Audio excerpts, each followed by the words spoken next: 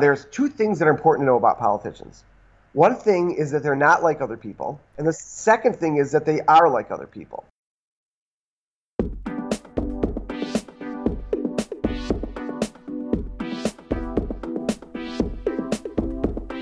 Welcome to the Social Change Podcast, the podcast for agents of change.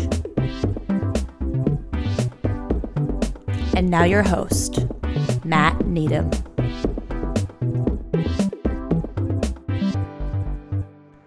Hello, this is the Social Change Podcast.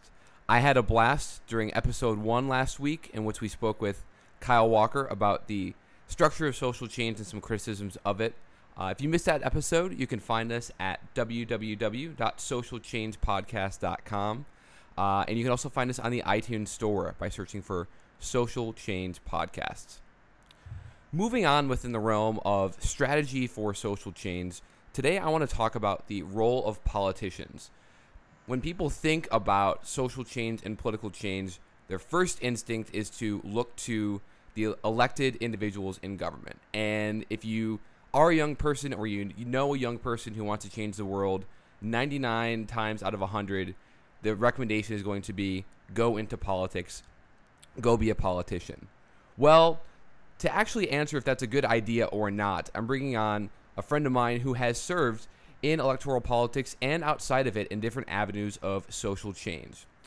So I'm pleased to bring on Leon Drolet to the show. Leon, thanks for joining us. Thanks for having me, Matt.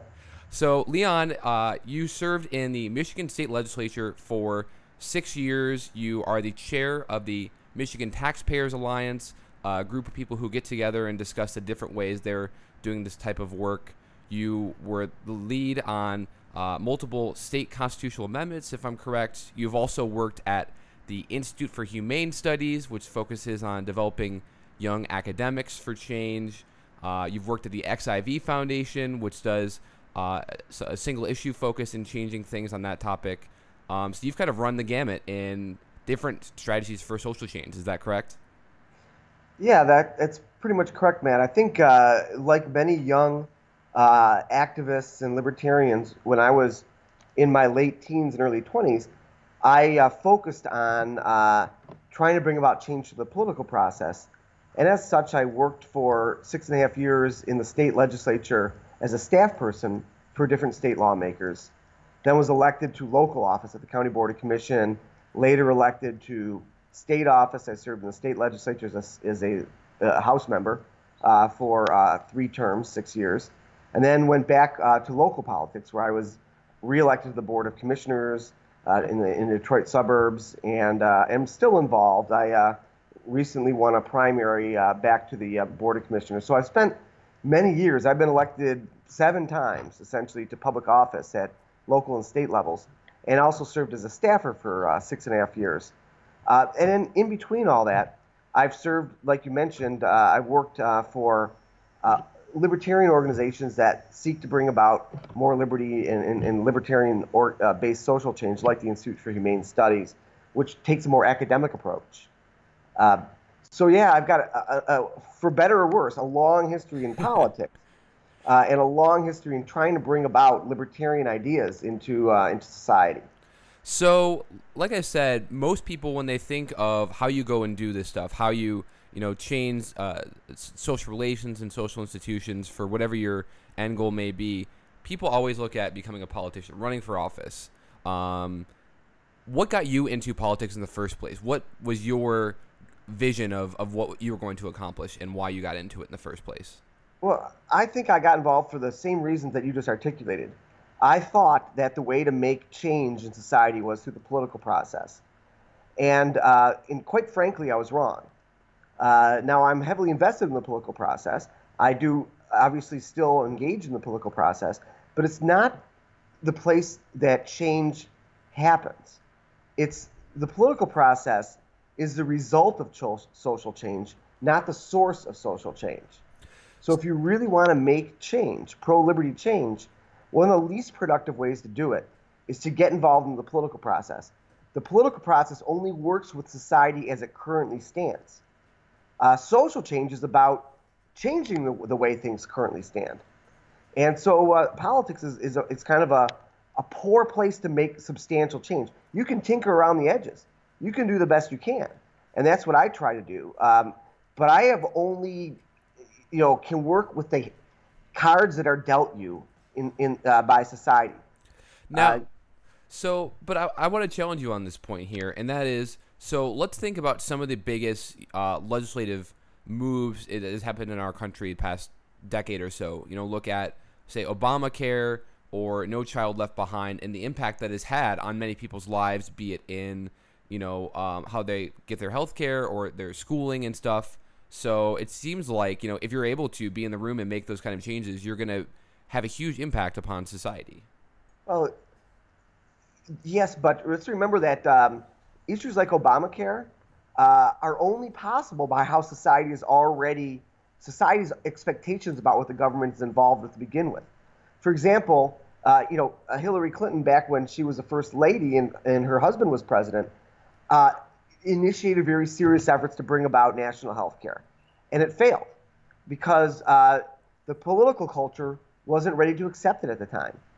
So there was a lot of work being done by social change activists, mostly on the left, to move society toward a expectation that government will provide that product, that service that should be involved in that arena.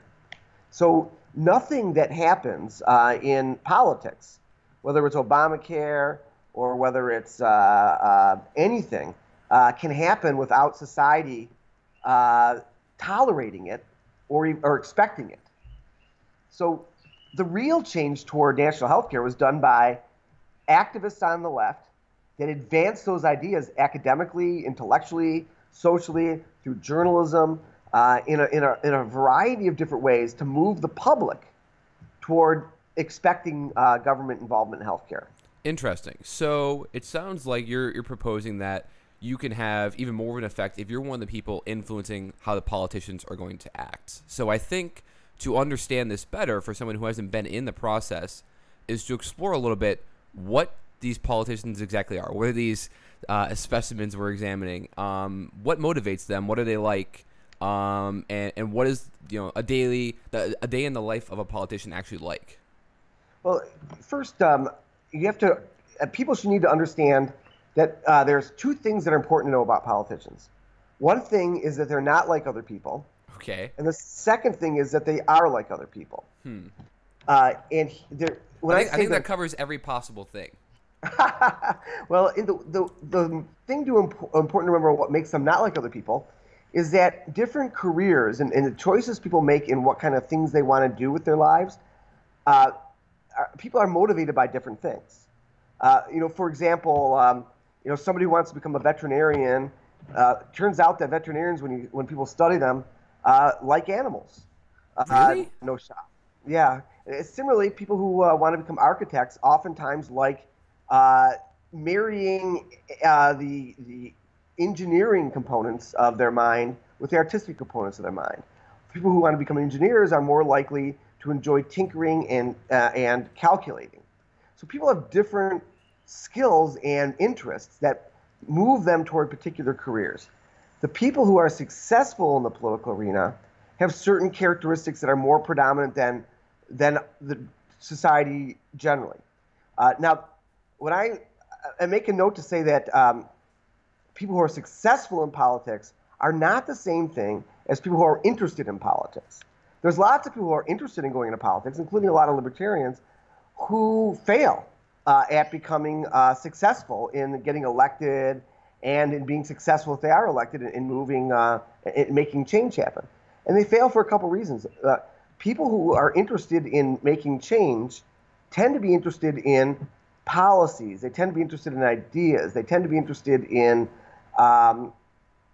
data. They tend to be interested in philosophy. People who are interested in getting elected tend to be interested in self-promotion. They tend to believe that they are uniquely capable, more so than other people, at making decisions on behalf of others. They tend to think that they deserve to be in a place of special recognition. So their motivations to run for school president, class president when they're younger, and then local office and so forth, they tend to be attracted to the honors that come along with being in the political arena. So this is They're this is the aspect where they're unlike most people. They're more predominantly interested in this sort of living in terms of telling other people how to live their lives and such, right? They're more interested in that, and they're better at self-promotion because they focus on it. Now, people win elections not because voters study their policy papers or are intrigued by their ideas for shaping a transit system. People vote for people based on how a person projects themselves. And people who are self-promotional think an awful lot about how to project themselves to others. So there's been a lot of research on why people are attracted, what kind of people are interested in getting involved in the political process. And consistently among more modern and recent research has shown that people who have sociopathic tendencies, now all of us have some sociopathic tendencies, every person does. But when I say sociopathic, Yeah, so what's the definition here? Yeah, I don't mean mass murderer. I mean people who have a lower degree of empathy toward others. Okay. You know, a pure sociopath may have very little to no empathy about other people. They tend to be calculating. They tend to be very, very ego and self-motivated to the exclusion of others. Now, I'm sure none of this applies to you. What's that? Now, I'm sure none of this applies to you, right? No, I think it does. I think to be successful, you have to have some of these elements in politics. Okay.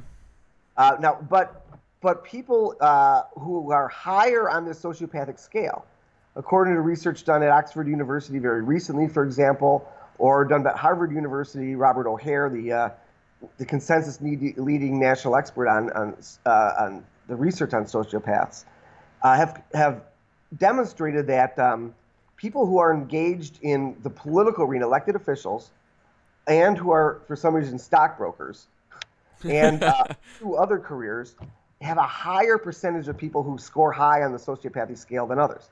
In fact, Oxford research, they conclude that some politicians, in order to be successful, need to have these tendencies. For example, if you're going to order people into war, if you're a politician and you're going to be in charge of declaring war and invasions, it helps to be a little bit cold-hearted.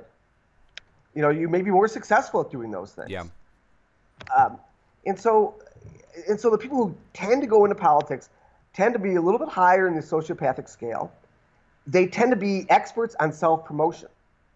They tend to focus a lot of their time and energy on how to promote themselves and how to get ahead and how to get people to vote for them and how to shape how people think of them. They're really focused on that.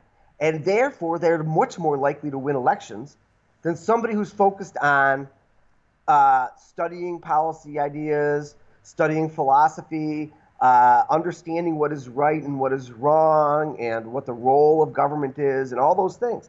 People who study those things may become great academically. They may become great sources of knowledge on those subjects, but they rarely win elections. They almost always lose to somebody who's a lot more self-motivated, a lot more self-glad-handing, and a lot more focused at winning and promoting themselves than others.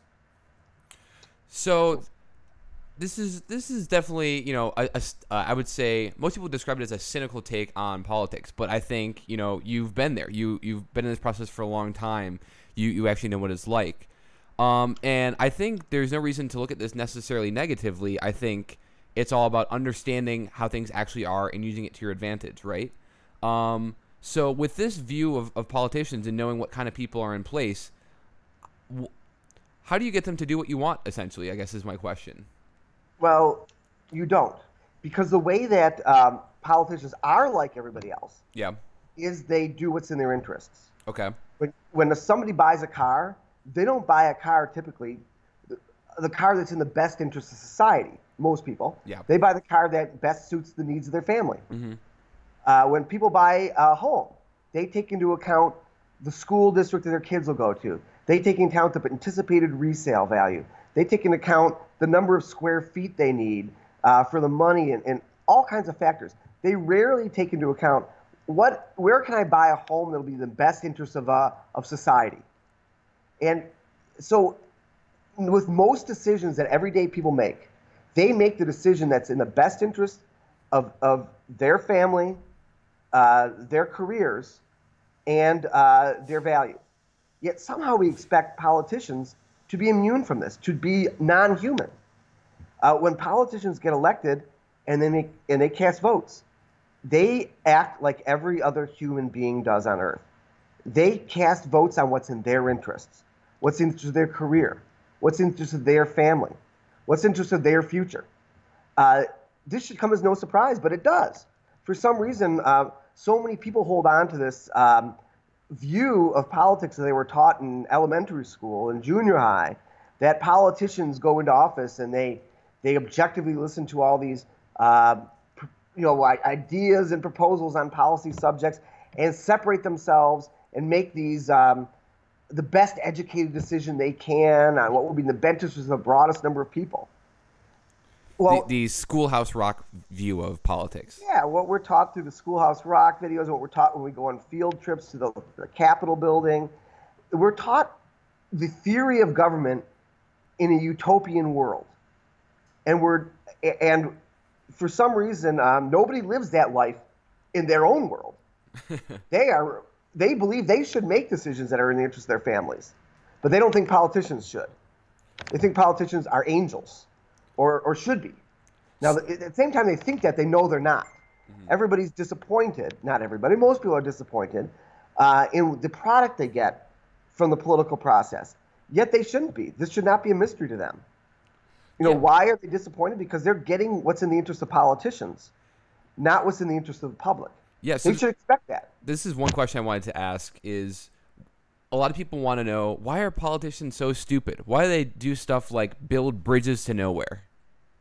Right. Well, a lot of decisions that look stupid to the public are actually in the interest of politicians. The guy who builds the bridge to nowhere also creates construction jobs in his district, also gets to reward the concrete industry and the steel industry, potentially even companies that contribute to him and help him stay in office. So it's perfectly rational, logical. He's helping himself have a chance to go from a congressman to a senator by building that bridge to nowhere, because those special interests are going to appreciate it and help him stay in power and maybe help him, reward him by helping him move further in the political process. Whereas the public, they can become frustrated by this. They might think it's stupid the bridge to nowhere is built. And in rare cases, the public will even throw out a politician who's too blatant. But most people simply don't have the capacity to know what their government is doing. And this is not because people are lazy or stupid. It's the opposite. It's because it would be foolish of them to dedicate themselves to knowing what their politicians are doing. Now, that seems a little counterintuitive, but think about this. Every person, when I was in the state legislature, I would cast maybe about 800 votes a year, including votes on amendments and bills and so forth. And then the state senator on the other side of the building would cast a similar number of votes. That's just for the state legislature. Then there's also federal Congress. They may cast hundreds and hundreds of votes at the House level and at the Senate level. But what about your county level of government? Hundreds of votes are being cast there by your county commissioner. What about your city? Do you know how your city council is voting? Do you know what issues that they're voting on? What about your school board? Do you know how your school board is voting? What about your intermediate school district? Do you know what's going on there? Should you be an educated voter? Well, you should know, but that would require you to spend all of your time not focusing on your job, not focusing on feeding your family, not focusing on taking care of your kids, but focusing on your intermediate school district votes and all these other votes. It's impossible. So people rationally know that they can't do that. So they can't follow the votes of their politicians. It's impossible. And it'd be stupid of them to do that, because they would put their careers, their families, and everyone else at risk, but they wouldn't have any time for those things. So with this all in mind, if I was with an activist group and I was trying to enact some policy, say audit the Federal Reserve, and I'm trying to bring this, before a group of politicians that I need to sign off on this to make this happen, what are they going to consider when they're making this decision? And I'm particularly curious, based on your earlier comments, if these kind of factors aren't even able to be changed in the short term. These are kind of factors that have happened over the long run, and I need to start higher up the chain. But with that all in mind, what kind of things are a politician thinking about when they're making a decision on a policy I want to see enacted? They're consciously and subconsciously calculating what's in their interest. So if you come before them with a proposal, whether it's out of the Federal Reserve, they immediately execute what they're exceptionally good at, which is calculating the value to them. So they'll ask questions on the policy side of it and so forth, and they'll factor that in. But they're thinking, who is this going to upset? Who is this going to make happy? How will those things play out in my future reelection or my ability to succeed in getting what I want done in the political arena? So they calculate those things out. Will this piss off leadership? Will this piss off any substantial donors? Will this make it more difficult for me to get reelected with the public? They make all those calculations and factor those things in. So if you want to make a change, first you need to do something that is that's in the politician's interest. Typically, you cannot get a politician to vote against their own interests any easier than get your next door neighbor to do something to jeopardize their own personal career. So you should pick things that are already sort of where politicians can gain value, not just by winning votes, because they know that voters are the people who are paying the least attention. They still care. They still want to know what voters are going to think, but they know they're paying the least attention. They know that primary voters will pay more attention, so they're focused on what primary voters will think. But then they're focused on what their leadership will think. They're focused on what their donors will think. And they know their donors will pay attention. So you need to know. So many people are frustrated. I've seen this even with some elected officials. There's been a few very ideological people who've been elected to office that I served with that get very frustrated because they spend so much time making the case for their idea based on facts and figures and what's in the best interest of the public. And they're mystified why none of their colleagues are interested in supporting the idea. It's not a mystery. It's a fact that's not in their colleagues' interest. So you touched on this earlier, but I want to dive more directly into it. Do you think people should become politicians to advance social change? Most people should not. Because two reasons. One, you're getting elected is going to put you pitted up against people with different skill sets, like we already discussed. So being elected is a huge challenge. Second, if you're lucky enough to be elected, suppose you learn how to campaign and you have some skills to promote yourself and all these other things, then you're going to you're not likely to be the only person elected to a political body, obviously. In the state house, for example, in Michigan, I had to serve with 109 colleagues, plus 38 state senators. None of these people shared my libertarian perspectives on the role of government. Yeah. So you end up being, in some ways, like Ron Paul, who was a great advocate for libertarian ideas. But if you judge him based on how many bills he passed that limited the size and scope and cost of government while he was in Congress, if you just judged him on that, you'd say he was a colossal failure. Yeah. How many bills did he get through? Zero. How many minds did he change in Congress? Pretty much zero. Now, where he was successful was in projecting out to the public and talking about the ideas of liberty to the broad public. He was a great communicator in that regard and a great activist in that regard. But he was a failure as a politician when judged strictly on bringing about change through the political process. So, yeah, you'll get elected maybe if you have those skill sets, and then you can sit there in your little corner at your desk voting no all the time while the horrible parts of the political process just move right by you.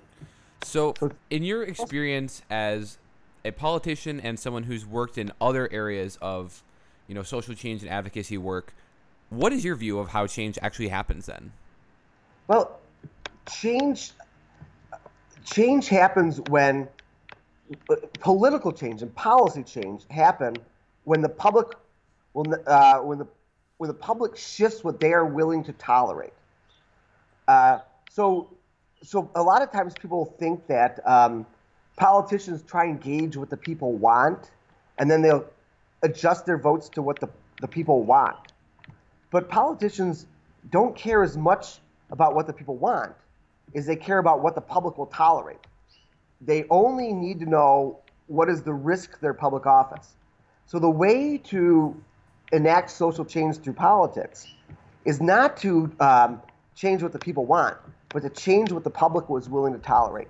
And that change doesn't happen from the political process, or rather, it doesn't happen through politicians. Politicians sit around and wait to see what the changes in the public are.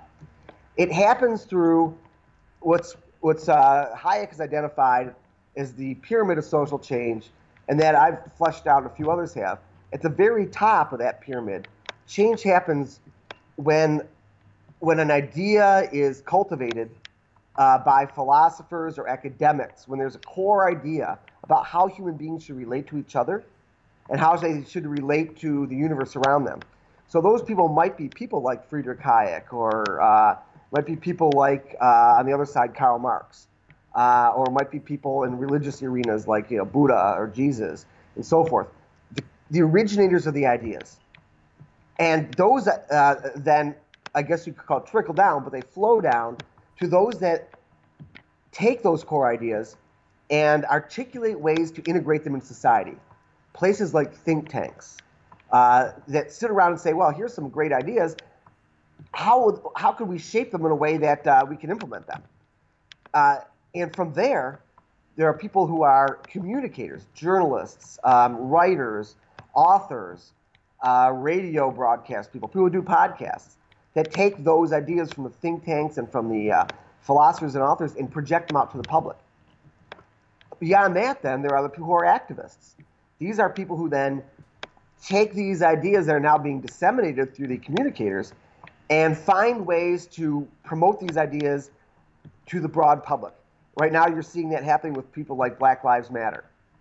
But you're also seeing it happening in marijuana legalization activists.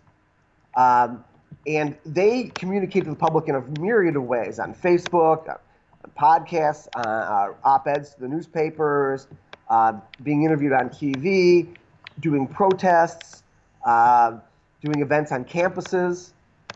And then over time, like you're seeing with marijuana legalization, and you're seeing with the issue of Black Lives Matter, with the concern of the interaction with police agencies and African Americans, you see the shift in public. At some point, somebody is going to lose an election because they're too pro-drug war. Now, that's happened in a few isolated cases, but at some point, somebody who's higher profile is going to lose an election because they're too pro-drug war.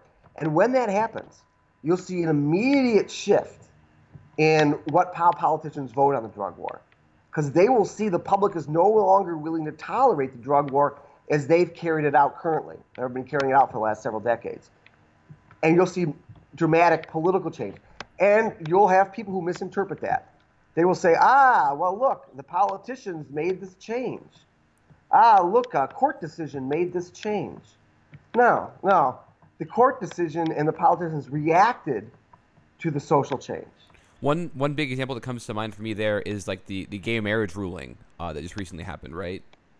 Well, yeah, but even beyond that, if you look at in 2003 or so, the U.S. Supreme Court ruled that states could no longer make it illegal for romantic interactions between people who are gay. Mm-hmm. Prior to that, many states still had laws on the books, but the same U.S. Supreme Court, not the same justices clearly, but the U.S. Supreme Court, institution using the same Constitution, ruled in 1986 that it was perfectly legal in the case Bowers versus Hardwick in 1986. The Supreme Court ruled, hey, it's perfectly legal for states to ban romantic interaction between people who are gay. Now, what happened between 1986 and 2003? An awful lot happened that moved that window. The court then just reacted to the moving of the window. So actually, you were talking about the Constitution there and the Supreme Court, and you've worked on some projects that I think are pretty unique. I don't know many people who have worked on successful constitutional amendments or multiple of them, and I believe you've worked on at least 2 successful projects like this. So can you tell me about them and what they were for? Yeah, actually, I've worked on 3, but sometimes there are mechanisms to go around the politicians. If the public is ready for change and supportive of a change, but the politicians aren't willing to embrace it because their incentives aren't lined up right, they still don't get anything from going along with the public change. And that was the case, for example, with the issue of racial preferences. Some people refer to it as affirmative action.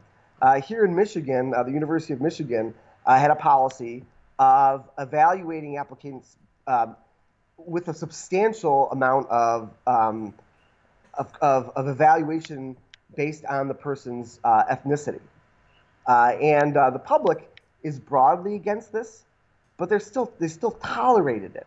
Politicians weren't losing over this issue, and frankly, politicians have an incentive to be in charge of a lot of processes. They prefer that they decide the qualifications of who gets benefits, including university admissions or jobs, or these policies also applied toward contracts, government contracts and so forth. So I became part of a group that organized the petition drive. In Michigan, we have in our Constitution a provision to allow citizens to use a petition process to propose a constitutional amendment and put it before voters. So essentially, we went around the government using the Constitution, the state Constitution, to propose a constitutional amendment banning the government's ability to use a person's ethnicity or race or gender in consideration for jobs, for contracts, for public university admissions, and so forth. And it was a 3-year process. It was a lot of stop and starts. There was a lot of court decisions that confounded us. There was a lot of fundraising issues. But in the end, in 2006, we got this issue on the ballot, and voters approved it pretty overwhelmingly in Michigan, and ended up amending the state constitution to take that power of making ethnic preferences away from the political class. Now, I did this. I followed it up with being the campaign manager of the Arizona Civil Rights Initiative, which did the same thing in the state of Arizona. But one of the other constitutional changes that I was involved with show that there is the possibility of being effective in the political arena as a politician if you can sense opportunities, the right moment at the right time. And in 2004, maybe it was 5, the U.S. Supreme Court ruled rather infamously that it was legal for state and local governments, and federal government, I suppose, to take people's property away from them, their home, their business, and give it to another private owner, as long as that new private owner was going to create more tax revenue for the government. This issue was involving a lady in Connecticut who didn't want to sell her home to a developer who wanted to put in condos. Well, the local government decided that condos would generate more tax revenue for the government than her home does. So they took her home away from her and gave it to the private developer. And this went all the way to the U.S. Supreme Court. And the Supreme Court ruled that that was indeed illegal. It was indeed legal and constitutional. Well, there was outrage over this decision in the early 2000s. And the outrage was spread across the political spectrum. Liberals, conservatives, libertarians were all outraged that this could be allowed to happen. And many states' legislatures then decided that they were going to make it unconstitutional or illegal in their own state for this to take place. The federal government may allow it, but they're going to ban it within their own state. Well, I sensed this as an opportunity because the politicians in Michigan felt like we need to do something. The problem was, in many of the states where also politicians felt like they would need to do something or it would look good if they did something, they did very weak, leaky bans on this sort of political takings. They did bans that really had a lot of loopholes so that governments could still take property. They would just have to declare it blighted or have some other declaration. fortunately, in Michigan at the time, I was the chair of a committee where any bill that dealt with this issue was likely to go through.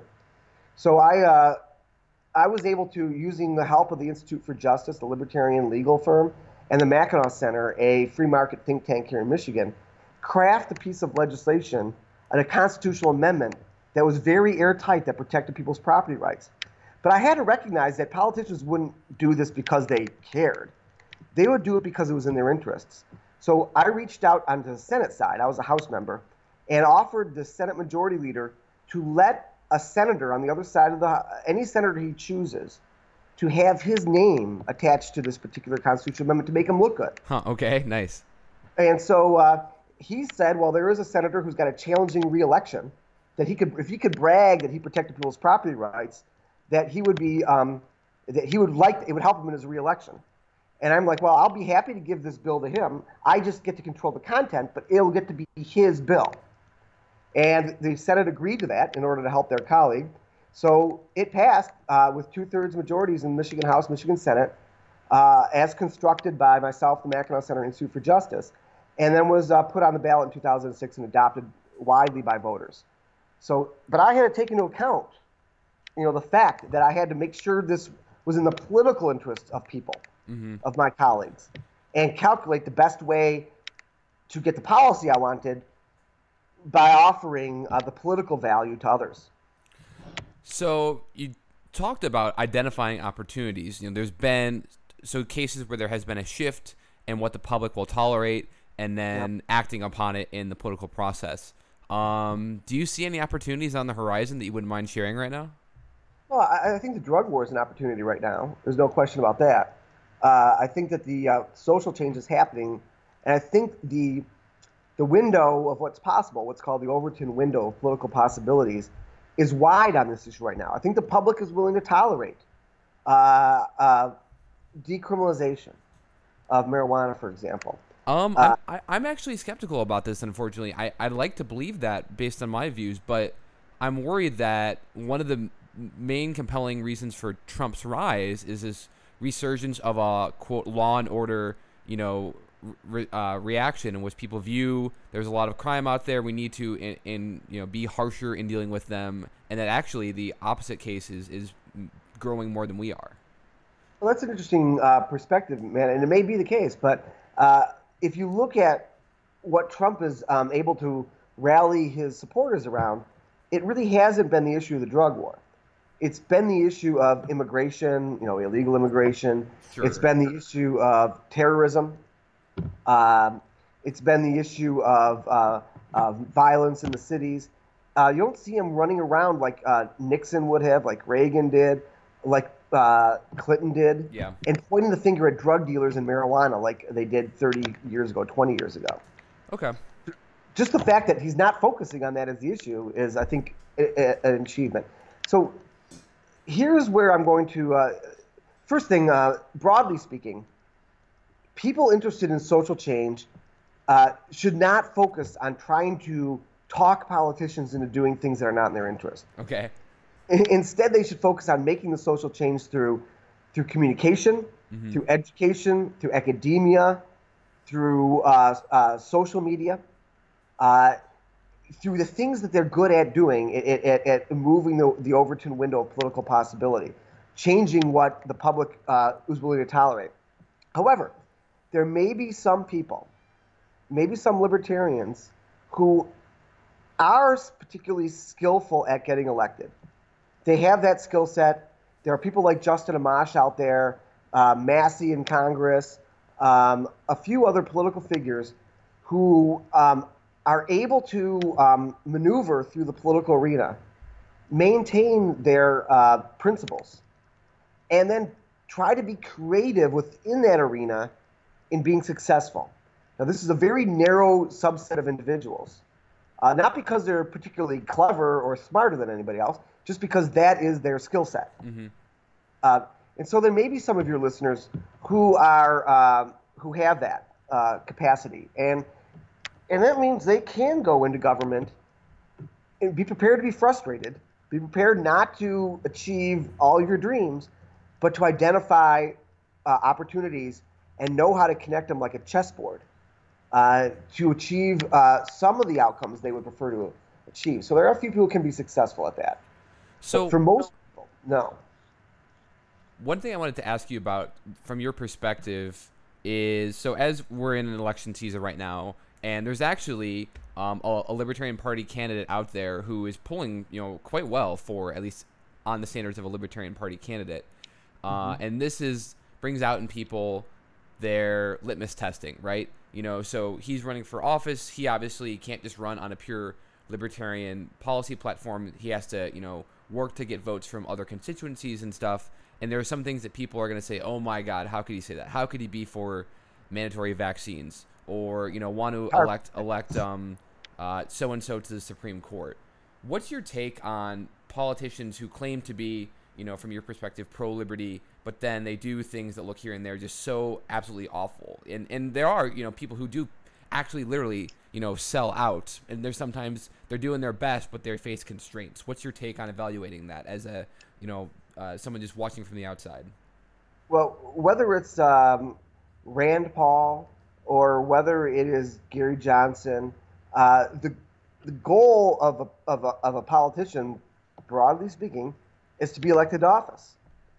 And they don't control or shape the Overton window of political possibilities. They're subject to it. So if they want to be elected to office, they have to do what they can to work within that window and market themselves to voters. So when somebody like Gary Johnson endorses the carbon tax or endorses mandatory vaccines or something like that, I don't blame Gary Johnson. I blame myself and others in the liberty movement of not having moved the window far enough to make it possible for a pro-liberty candidate to be more consistent. So the failure is not on their part. They would not change the window by changing their positions. The failure is on our part, my part, the part of the movement for liberty, on not successfully moving the public's demand for liberty far enough for those in the political process to adopt it as entirely as we'd like them to. So, last question before I let you go. What's your final piece of advice for an 18-year-old who's passionate about, making the world a freer place and defending liberty and is thinking about running for office to do so? I would advise them to do two things. One, ask themselves, first, look for that 18, 19-year-old, look around them at the people who run for office and what characteristics they share. The person who ran for their student council president and so forth.